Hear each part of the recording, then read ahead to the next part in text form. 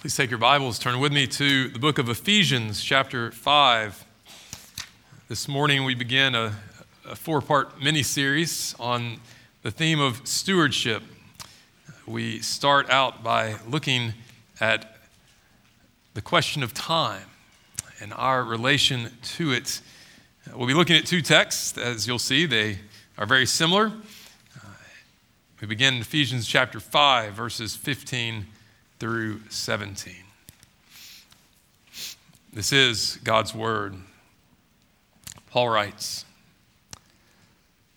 "Look carefully then how you walk, not as unwise, but as wise, making the best use of the time, because the days are evil. Therefore do not be foolish, but understand what the will of the Lord is."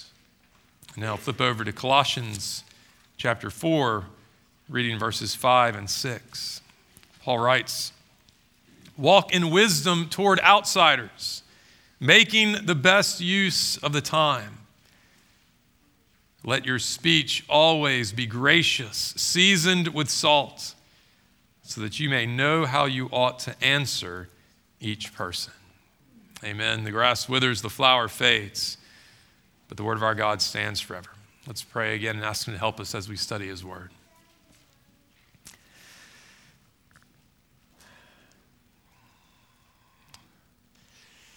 Our Father, this may be the last sermon I preach.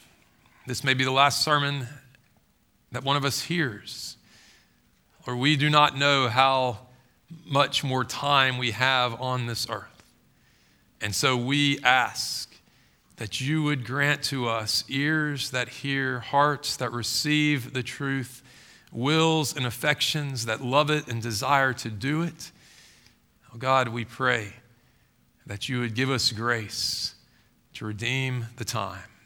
We pray in Jesus' name, amen. "Gather ye rosebuds while ye may, old time is still a-flying. And this same flower that smiles today, tomorrow will be dying." Those words are the first stanza of a poem by the 17th century poet Robert Herrick entitled "To the Virgins, to Make Much of Time." You may recall that in the movie Dead Poets Society, Robin Williams' character, John Keating, had his students read that stanza just before he tells them to go up to the trophy case and to look at the pictures of all the students who had gone before them. These students were already dead, and he tells them that the boys in these pictures are now fertilizing daffodils. And he tells the boys that are there present that they too one day will stop breathing and will become food for worms. It's a powerful scene. And you may recall that the Latin phrase that summarizes what Herrick's poem is all about is that Latin phrase, carpe diem. As our CCS students will be singing Newsies this spring, seize the day. Paul, in our passages this morning, puts it like this: redeem the time. Make the most of the opportunity. Make the best use of your time. Your short time that you have in your fleeting life here on earth. This morning, I want us to think about Paul's exhortation to us about how we approach our time and what we do with our time. But first, we need to remember what stewardship is. You've probably often heard that word. You've perhaps heard of stewardship campaigns and stewardship seasons, and most often they typically focus upon encouraging generous giving. Right? And that's not an inappropriate use of the word stewardship, of course, because we are called to be good stewards of the financial resources that God has entrusted to us. And we'll get there. But that's just one aspect of stewardship. What is a steward? A steward in times past, particularly in the times in which the Bible was written, was the crucial servant in a large estate, a large household. The steward was essentially the chief administrator, the chief manager, the chief of staff. Right, he was the one that the master, the owner of the house, would entrust all of his belongings to, all of his resources to, so that he might manage all of the master's affairs, that he might provide for all of the other staff in the household, the food and the things that they need to do their callings. Even our own day, don't we? We call female flight attendants sometimes stewardesses. Why? Because they're managing the passengers. They're providing food and drink to the passengers. The essential point is that what the steward has at his or her disposal is not the steward's. Right? It's the master's, the owner's. It belongs to him. And it's been entrusted to the steward for use. And as Paul tells us in 1 Corinthians chapter 4, verse 2, and as Jesus tells us in Luke 12, verse 42, and even the parable that Pastor Dean read this morning, what's required of a steward is to be faithful and sensible, trustworthy and wise in the use of what has been entrusted to you. And so over the next 4 weeks, we're going to think about what it looks like to be faithful and sensible stewards in regard to our time, in regard to our relationships, in regard to our money, our wealth, and in regard to our spiritual gifts. This morning, I want us to do 3 things. I want us to answer 3 questions. First, I want us to consider, what does it mean to redeem the time? Secondly, I want us to see why Paul tells us to redeem the time.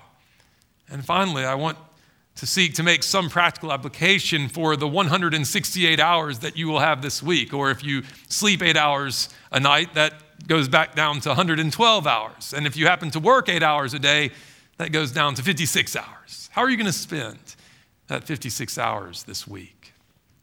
So first, what does it mean to redeem the time? The word that Paul uses here, you don't actually see the word redeem, do you? But that's the word behind making the most of the opportunity, making the best use of the time. The word that he uses is a word taken from the marketplace. It essentially means to buy. It can refer to what God has done for us in Jesus Christ. In Galatians chapter 3 and 4, this very word is used as Paul refers to how God in Jesus Christ has redeemed us from the curse of the law. That is, he has bought us back from our lost, our indebted condition.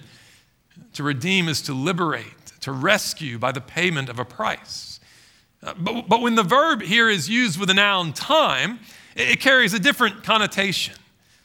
Interestingly, we find this very phrase that's used here in Ephesians and Colossians, also used in the Greek translation of Daniel chapter 2, verse 8. You remember how Nebuchadnezzar had a dream and he sends to his magicians and he says, I want you to tell me the dream and tell me its interpretation.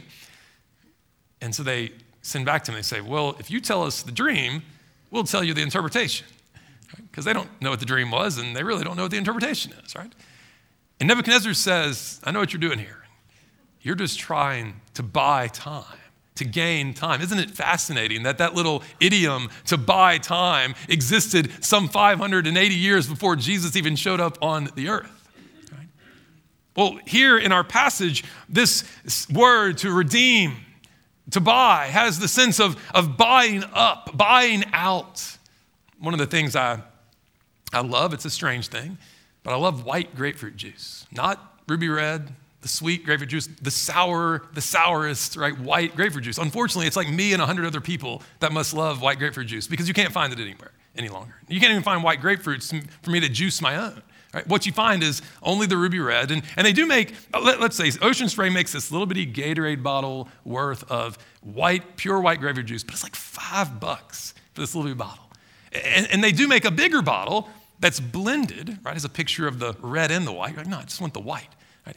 But it's also $5. $5. I'm not going to pay $5 for grape juice. But every once in a while, usually around this time when it's like the season, the price drops to $2.99. Right? And so you'll see my grocery cart loaded up with like every white grapefruit juice or blended grapefruit juice that's on the shelf. I'm going to buy it out. I'm going to buy it up. Why? Because it's finally worth it to me, right, to own. That's the sense of the phrase here. Paul wants you to snap up every possible opportunity that you have. He wants you to buy up the entire stock of time while you have it, while it lasts. Right? He wants you to make the best of, to make the most of, to make full use of your time, to see your opening and to take it, to capitalize on it, to take advantage of it, to exploit it to the fullest. We have all sorts of phrases, don't we, for this sentiment. We've already referred to one, carpe diem, seize the day. But how about strike while the iron is hot, right? No one wants to strike while the iron is cold. Make hay while the sun shines, we say. Cash in on this chance of a lifetime. Or in the words of Lin-Manuel Miranda's Hamilton, I'm not going to throw away my shot, right? We get this. Redeeming the time, therefore, it's the third string quarterback who gets to come off the bench because the first and the second string quarterbacks got hurt. And the coach tells him, here's your chance to shine. Show him what you've got. Show him what you're made of. And he throws 4 touchdowns and wins the game. He's redeeming the time. It's happening to be at Costco or Walmart during COVID when they're bringing out the pallets of toilet paper and you just happen to be there, right? You're going to redeem the time and get as much as you can. It's making sure you launch your rocket to Mars in the little bitty window you have every 26 months. You missed it? I'd wait for the next 26 months.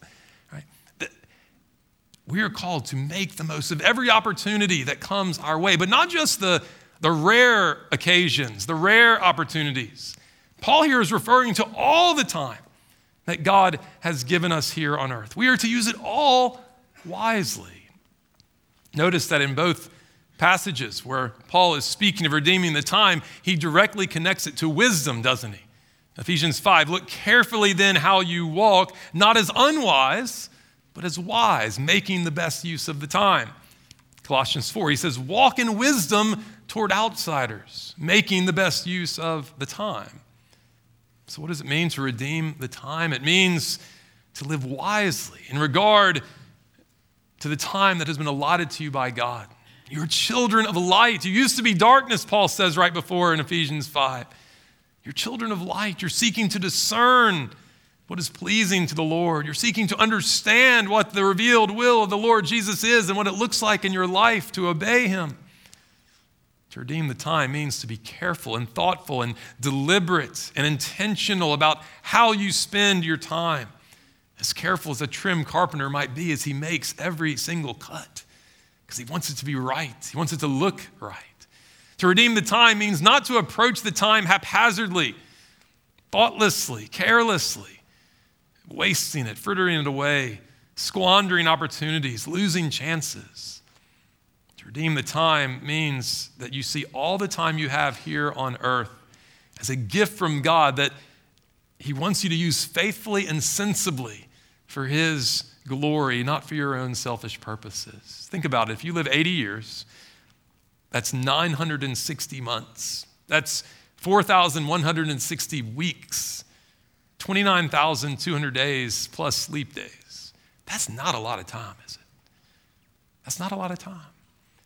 And yet, it's the time the Lord has given to you to use for his glory. If you are a believer here this morning, then you are not your own. You have been bought with a price. You have been redeemed with the price of Jesus' blood. And what that means is that your time is not your own. That's why God calls you to redeem it, to make the most of it for his glory and for the good of those around you. And that brings us to the second question I want you to think about this morning. Why does Paul tell us to redeem the time?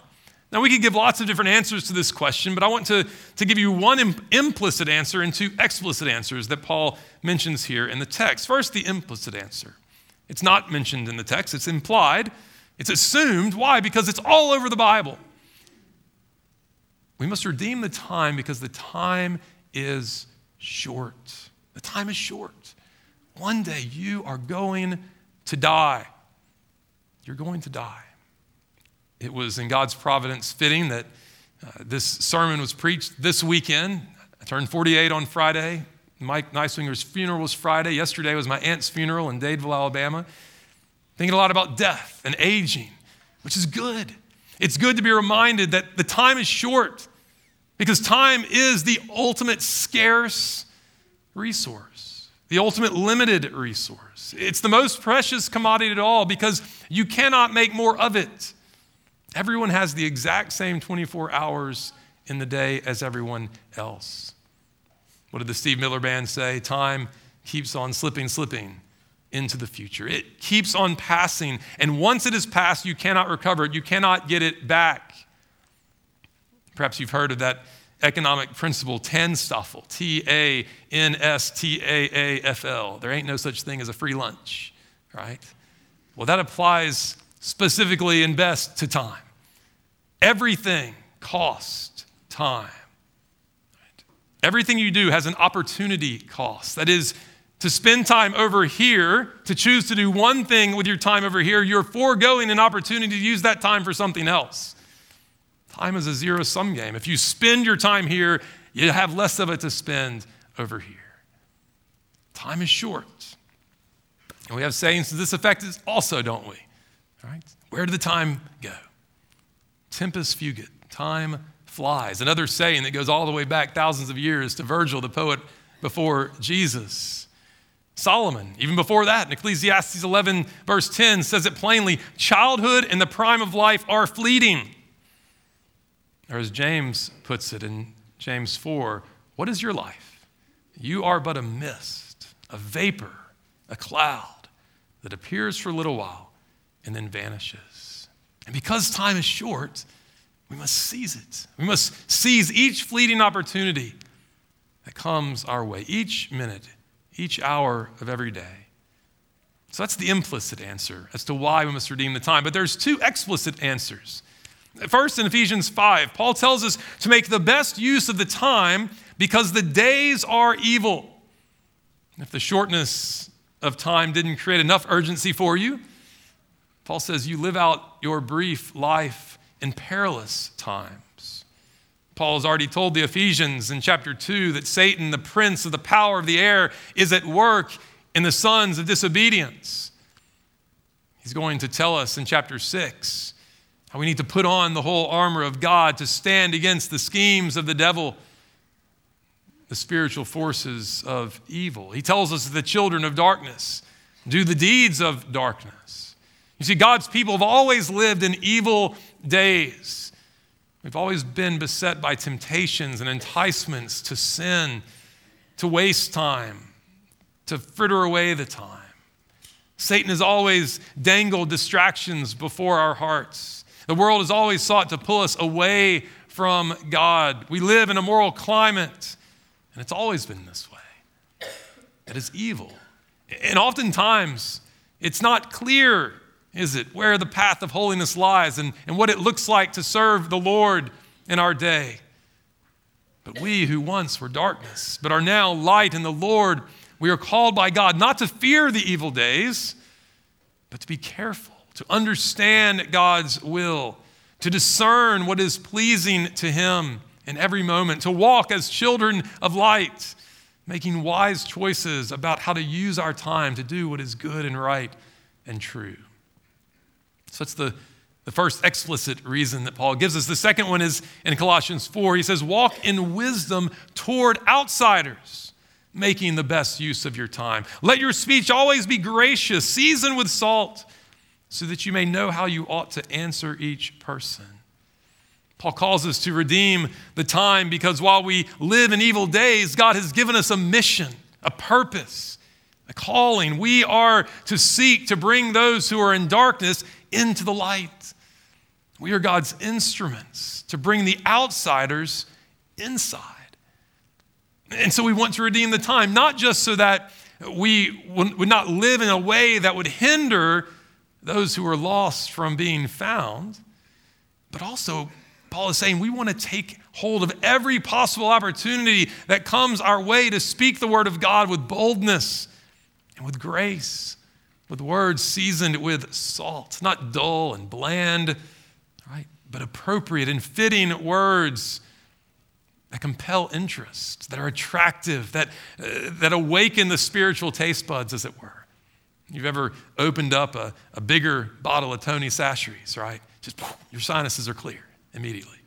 Right? And Paul is saying our words ought to be compelling, attractive, awakening. And then you notice in Colossians 4, at the beginning of the chapter, Paul has just asked for prayer for his own preaching and teaching. Right? Paul was engaging in direct evangelism. But here in Colossians 4, 5, and 6, he's referring to a little more indirect, right? Responsive evangelism. That is, he assumes that you're going to be around unbelievers and they're going to be asking you questions. And he says, I want your speech to be gracious, seasoned with salt, so that you might know how to answer each person. We are called by God, yes, in some situations to speak directly and publicly, but more often than not, you're going to be called to give a reason, an answer for the hope that's in you, for the life that you live. And Paul wants you to make the most of every opportunity, to redeem the time. One of the best illustrations I've seen of this recently was this past summer. If you haven't seen this video, go home this afternoon and Google it. It's of the Oklahoma women's softball team. It's a press conference during the College World Series this past summer, and a reporter asked a question, and he says, so how do y'all keep the joy of the game in the midst of all the pressures? How does that not lead you to anxiety? And immediately, this young lady from the Oklahoma softball team says this: the only way that you can have a joy that doesn't fade away is from the Lord. And any other type of joy is actually just happiness based on circumstances and outcomes. And it only gets better from there. Go and watch all 5 minutes of the video. Now, who knows who heard that video? I'm sure the reporter wasn't expecting that answer, right? Who knows who heard that video, watched that video, was even converted or was strengthened in their faith? God calls us to redeem the time because we are always living amongst outsiders. And we're called to make the most of every opportunity to bring them in. So how do we redeem our time? I just want to give us several practical thoughts about how we can grow in this grace.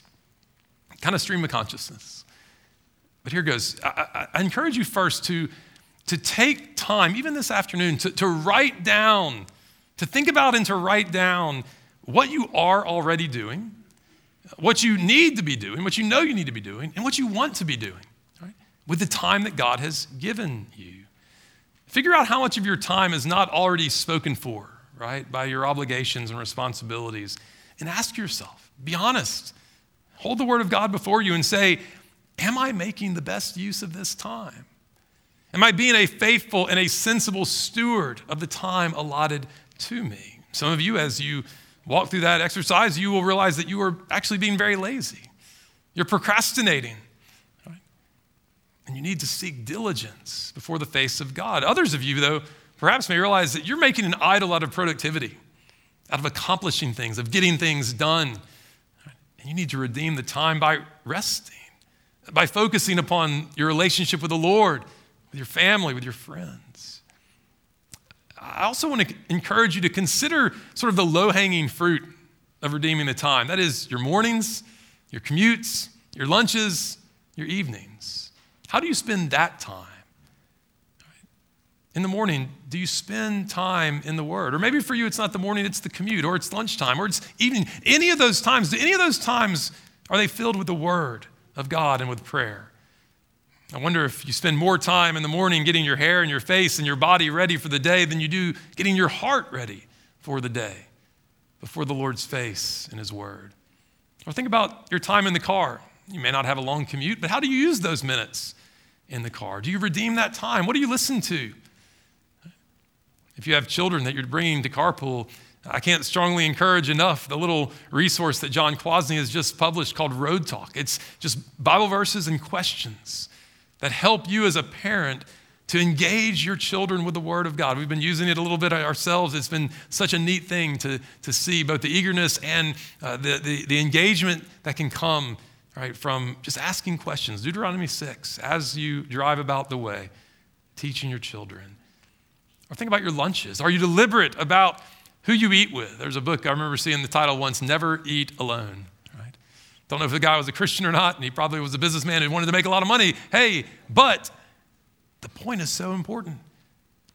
Don't eat alone. Eat with the unbeliever that's in your office. Say, hey, let's go to lunch. Let me get to know you. Let me seek to have a spiritual conversation with you, to know you better, that I might see how to apply the gospel to you. Or eat with the believer. Be iron sharpening iron with that brother or that sister. How to use your evenings. This can look all sort of different ways depending on the way that your life is already. Right? Is it time with your wife and your children that you need to be spending it with? Is it time reading, time communicating with old friends? Is it time developing a new skill, time just resting your body from a long day? Redeem the time each evening. I encourage you to read books on this topic. Our own John Parrott has written a book, Your Days Are Numbered. I commend it to you. Go and Google Richard Baxter, an old Puritan from the 1600s. His directions for redeeming the time are priceless. You will be overwhelmed by them. You'll be convicted by them. You'll think, don't even know if I'm a Christian, right? But go and Google them and find them and meditate upon them. If you need practical help, David Allen's Getting Things Done. He's not a Christian, but he has great advice. There's a Christian who took what he said and put it into sort of Christian language and context, a guy named Matt Perman, What's Best Next? There are all sorts of books that can help you to think about redeeming the time. Think about your meal times as a family if you have kids, or even if you don't have kids, you and your wife, you and your husband. How do you spend those meal times? Do you sit down to eat meals together, to talk with one another? Do you put the phones away and communicate with one another? How important the mealtime is. The Sabbath day. How do you use the Lord's day, both individually and as a family? So often over my years as a pastor, I've heard people lament that they don't have enough time to spend in the Word and prayer. I'm always a little skeptical because it's well, we all have the same amount of time. You do what you want to do, and you're spending your time in different ways than perhaps you want to spend your time, or that you should be spending your time. But here's the thing. Even if there is legitimacy to I don't have enough time, the Lord has given you one day in 7, different from all the rest, where you can read your scriptures to your heart's content. Read the Christian books that you wish you had time to read during the week. Do you exploit that fact? Do you take advantage of this day? Do you make the most of the Lord's day? With your kids, do you spend time reading with them the scriptures, praying with them, teaching them, discipling them, memorizing scripture, memorizing the catechism? Is it a different day for you? Are you redeeming this day? Are you using it up as God has ordained it to be used? Think about how much time you spend on social media, or we might say how much time you waste on social media. Cal Newport, who wrote the book Deep Work, also wrote a book named Digital Minimalism, and he recommends that you take your social media apps, Instagram and X and Facebook and TikTok and Pinterest, all that, take it off your phone and just have it there on the desktop, the laptop. It won't be as comfortable. You can't watch it in the tub or can't scroll in your favorite chair, but perhaps you don't need to spend as much time scrolling. Those of you who are retired or about to retire, how are you going to spend this time? How are you going to use this season of life in which you have more time at your disposal than you did since you were in college? Right? Will you use it for the glory of God, for the good of his people, for the salvation of the lost? Here's a really practical one. Get yourself a watch that ticks really loudly.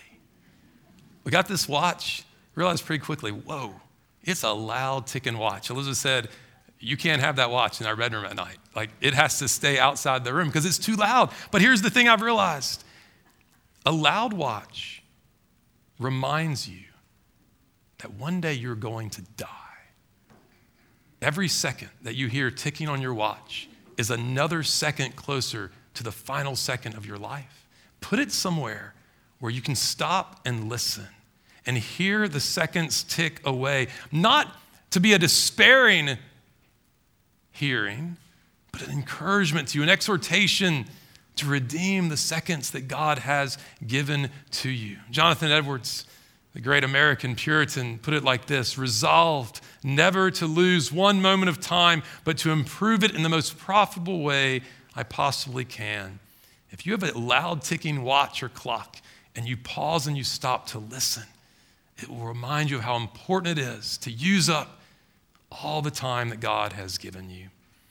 And as I said earlier, take every opportunity that you have to speak about your Savior. You may not ever have the public platform that those young ladies from Oklahoma softball had, but all of us need to be looking out for, creating, seeking to create, seeking and praying for opportunities so that we might testify of God's goodness and grace.